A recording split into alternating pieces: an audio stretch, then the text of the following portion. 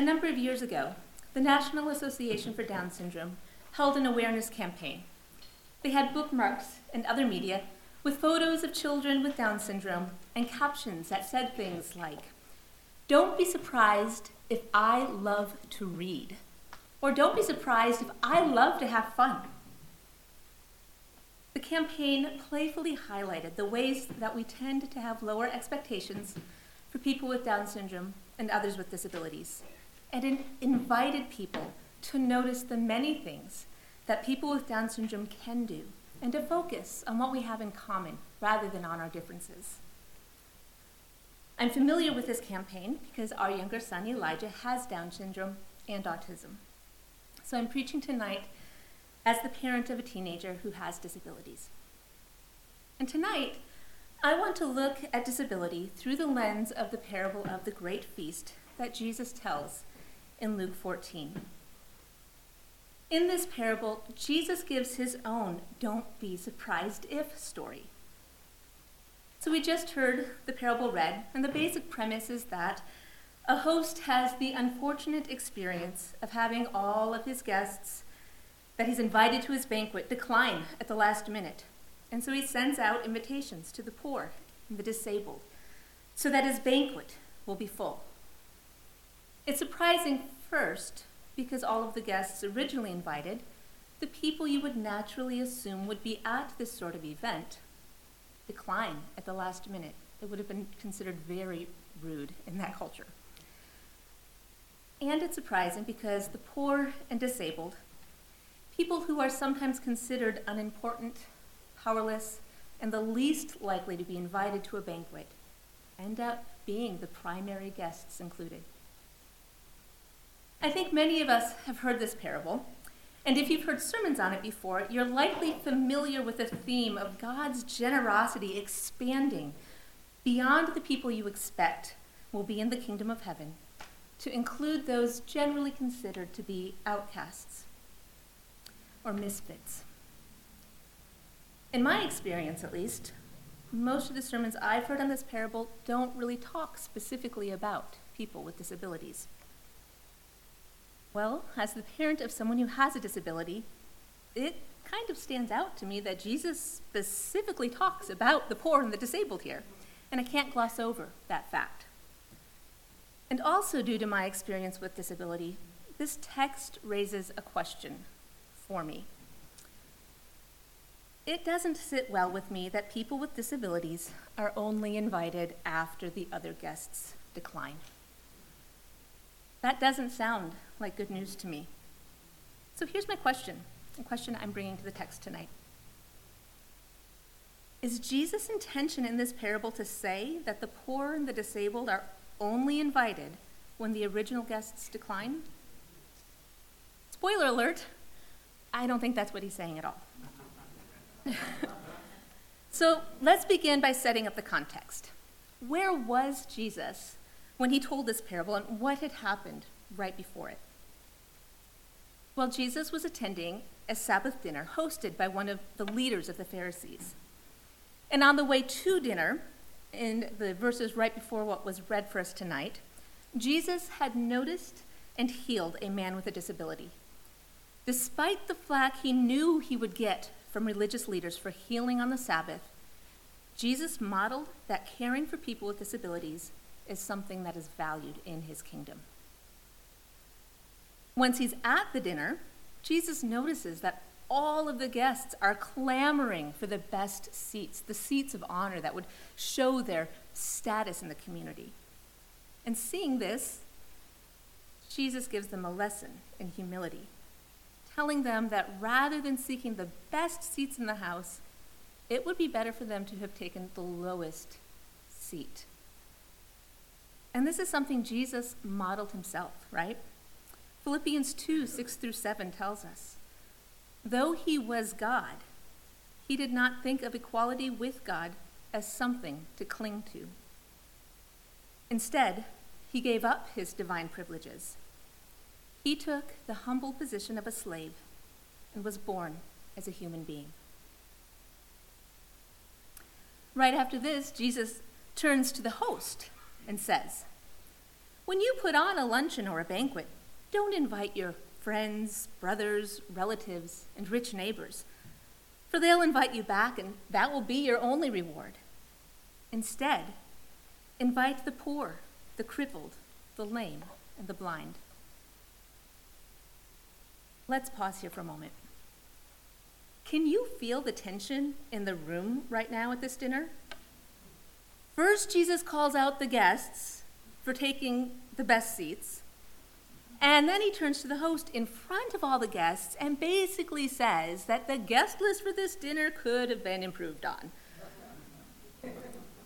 So, one of the guests, maybe hoping to break the tension a little bit, exclaims, "What a blessing it will be to attend a banquet in the kingdom of God." Can you imagine it? Can you see this guest maybe raising their wine glass with a hesitant smile and a nervous chuckle? I mean, who can take issue with what he said, right? It will be a blessing to attend a banquet in the kingdom of heaven. Surely everyone, including Jesus, can agree and the meal can continue. But Jesus, hearing this, sees that the guests are clearly not understanding what he's trying to teach them. Despite demonstrating the value of caring for people with disabilities by healing a man on the way to dinner, despite teaching the guests about the value of humility, and despite specifically telling the host that it's better to invite the poor and the disabled to their events, they're not getting it. They're not understanding that God's kingdom operates differently than the world, differently than we sometimes assume. They're not getting that God's guest list isn't the same as the world's guest list. In God's kingdom, people aren't valued for the same reasons that the world values people. In God's kingdom, people aren't valued based on their social status, their wealth, their physical appearance, or all the many ways that the world tends to evaluate and value us. Throughout Scripture, there's this theme of the humble being honored and blessed or lifted up. Psalm 147:6 says, "The Lord supports the humble, but he brings the wicked down into the dust." And we read in 1 Corinthians tonight how Paul says, "God chose things the world considers foolish in order to shame those who think they are wise. And he chose things that are powerless to shame those who are powerful." God chose things despised by the world, things counted as nothing at all, and used them to bring to nothing what the world considers important. I could read passage after passage on this theme. God's ways are not our ways. God lifts up and honors the humble. People the world dismisses and overlooks as unimportant are seen and blessed by God. And yet, going back to the dinner, the guest's response assumes that the people who will be at the kingdom of heaven, the feast there, are the same people who are at the Sabbath dinner.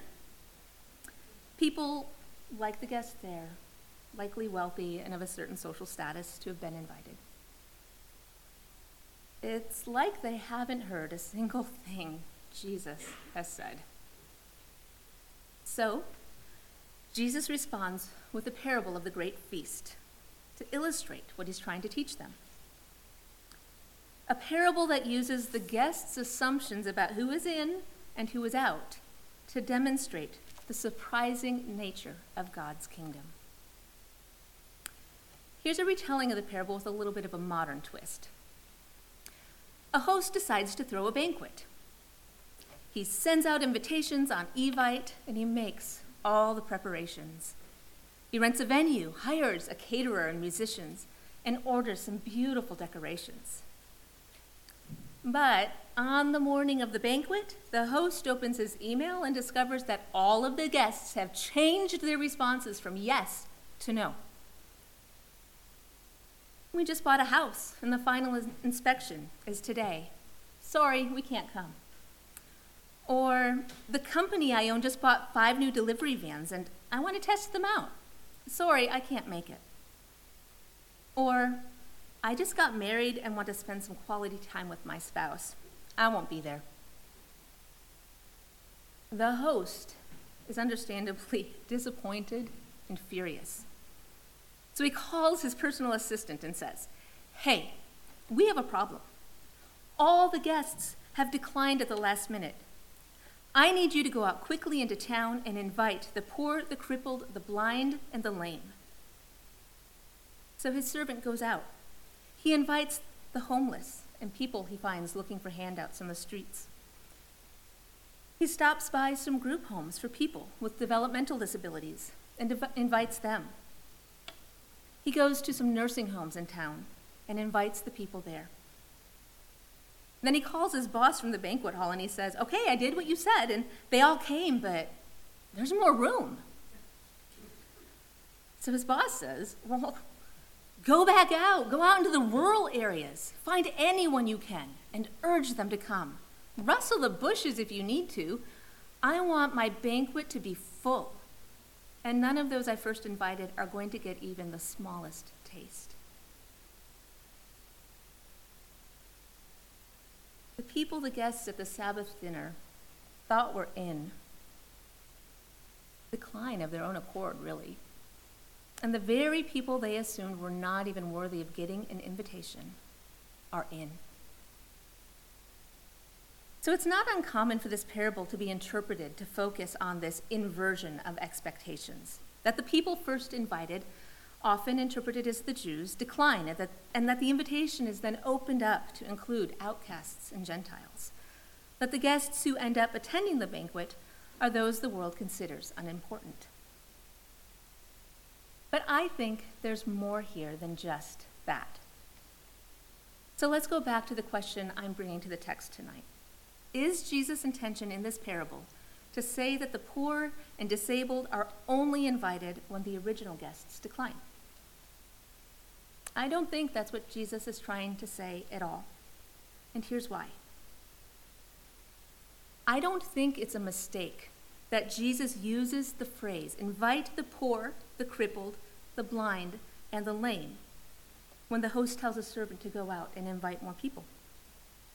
It's almost exactly the same phrase he used earlier in the passage when he told the dinner host, "Don't invite your friends, brothers, relatives, and rich neighbors. Instead, invite the poor, the crippled, the lame, and the blind." Jesus was intentional about mentioning the poor and people with disabilities. He wasn't just using them as a general example of people you wouldn't expect to be invited. And interpretations of this parable that don't address people with disabilities, I think, run the risk of overlooking the very people Jesus himself was intentional about including. Not only that, Jesus had already clearly instructed the host that it's better to invite the poor and people with disabilities. It's only when it's clear that the guests are not understanding that Jesus uses this parable to help illustrate his point. And then, as I reflected on the passage, I realized that Jesus had already modeled this before he taught the parable. Just like he had already humbled himself in the way he instructed the guests it would be good to humble themselves, Jesus himself had also already included people with disabilities as one of the first groups he invited to the kingdom of God. Let's think about this. When Jesus started his public ministry, he traveled around doing 2 main things: healing and preaching the good news of the kingdom of God. Because of his healing ministry, people who were sick and had disabilities flocked to see Jesus. And they were among the first people to hear his invitation to the kingdom of God. They were among the first people to hear him preach the good news. They don't only get an invitation if the expected guests don't show up. People with disabilities were among the first people to hear Jesus' invitation to the kingdom. Don't be surprised, Jesus teaches, that people with disabilities are included in the invitation to the banquet. Don't be surprised that people with disabilities have a place at the table in the kingdom of God. So Jesus clearly teaches and models for us to include people with disabilities. What does that mean for us here today? First, if you yourself have a disability, and especially if you have ever felt overlooked or excluded because of that disability or because of people's responses to that disability, I want you to hear that you have a place at the table in the kingdom of God. You are created in the image of God, and if you are a Christian, you are a full member of the body of Christ. And we're so glad that you are part of our community. We serve a God who sees those the world sometimes overlooks, who values those the world often deems unimportant, and who loves all of us extravagantly. Now, for all of us, abled and disabled alike, Jesus clearly calls us to include people with disabilities. He's told us that we can expect to see people with disabilities at the kingdom banquet. And if we're praying for God's will to be done on earth as it is in heaven, and we understand that the kingdom of heaven will include the poor and people with disabilities, then our Eucharist celebrations in particular, and our church community in general, are incomplete unless they include the poor and the disabled. Well, friends, our congregation already includes a number of people with disabilities. So we're making good progress, I think, at following Jesus' teaching. I want to encourage and bless that, and I also want to think about how we can continue and grow in this area. According to Key Ministries, more than 90% of church-going special needs parents cited the most helpful support to be a welcoming attitude towards people with disabilities. Here are some of the ways I want to affirm that I see Church of the Savior extending that welcoming attitude. The week after we learned that Elijah would be born with Down syndrome, we visited Church of the Savior. And we noticed a young woman with Down syndrome and her family in the congregation that night. She rocked a bit and she made some noises throughout the service, but no one stared, no one asked them to step out. In fact, when I talked with her mom later, she mentioned that someone in the church had reassured them not to worry about these things, that we were just so glad that they were with us. And we thought to ourselves that this might be a safe place for our family too. The simple fact that there are already people with disabilities in our congregation can help other families who visit feel like this might be a safe place for them too. When Elijah was older, he was asked to read scripture for one of our Easter vigils. Our pastor of family ministries, Mary, knew Elijah well enough to know both that he loves to read and also that it was highly unlikely he was going to get up in front of you all and read in the normal way. And so she got creative, and she sent someone out to our house to record Elijah reading scripture. And that recording was then played during the Easter Vigil. She found a way to include Elijah that recognized his strengths and accommodated for his challenges. Seeing people with disabilities serve in the church both demonstrates that we welcome people with disabilities, and it can also encourage other people with disabilities that they are gifted and to look for ways they can serve in the church as well. When our family has struggled with difficult behaviors or been unable to participate in services, you've been gracious and accepting. We haven't felt judged. You've never asked us to leave. And I have to say that that's not the experience of every family. There are families who have been asked to leave churches because the needs associated with their disability were considered too much for that congregation. Accepting people without judgment, even when they struggle, is one way of extending welcome. Some of you have volunteered to be a buddy for Elijah to help keep him safe during different events. And our church staff have made various accommodations that help our family participate in church events. Providing practical supports to help people with disabilities participate in church events is another way of being welcoming. And it's not just our family. I see the ways we are careful to have food at events that are safe for people with food allergies. I see how we encourage various people with disabilities to serve in their areas of gifting. I see how we've modified the building to provide easier access to the podium for people with mobility challenges. I see how we've invested in a better streaming experience so that those who aren't able to be here in person, especially if due to disability, have a good worship experience. Let's keep doing these things. When you notice new people with disabilities, greet them warmly, learn their names, get to know them, invite them into your homes, and actively look for ways to include them. Let's offer opportunities for them to serve and to lead in their areas of giftedness, while also making accommodations based on their needs.